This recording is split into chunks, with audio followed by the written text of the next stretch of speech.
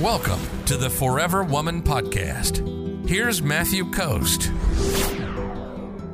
Number 6 is displaying your sexuality on social media. And so I see this all the time, right? Putting racy, half-naked photos of yourself on social media.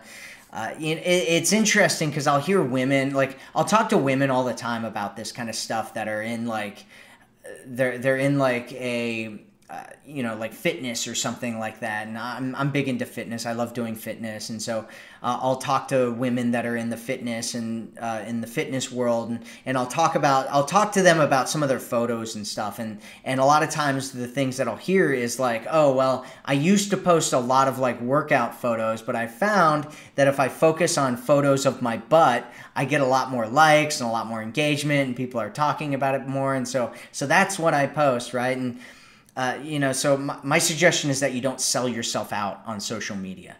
Make access to your body limited, because when a guy sees that, he feels like he can't really take you seriously in terms of relationship material, because it's sending him all the wrong signals, right? If you want him to take you seriously and look at you as relationship material, don't sell yourself out on social media. Make access to your body limited. Shift your thinking to this: physical intimacy with you is sacred and limited to a man who has earned it.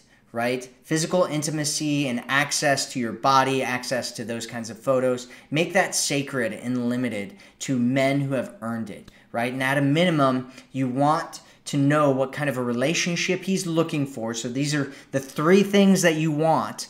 You want to make sure that you know what kind of a relationship he's looking for. You want exclusivity, and you want a deep emotional connection before getting physically intimate with a man. That is my suggestion.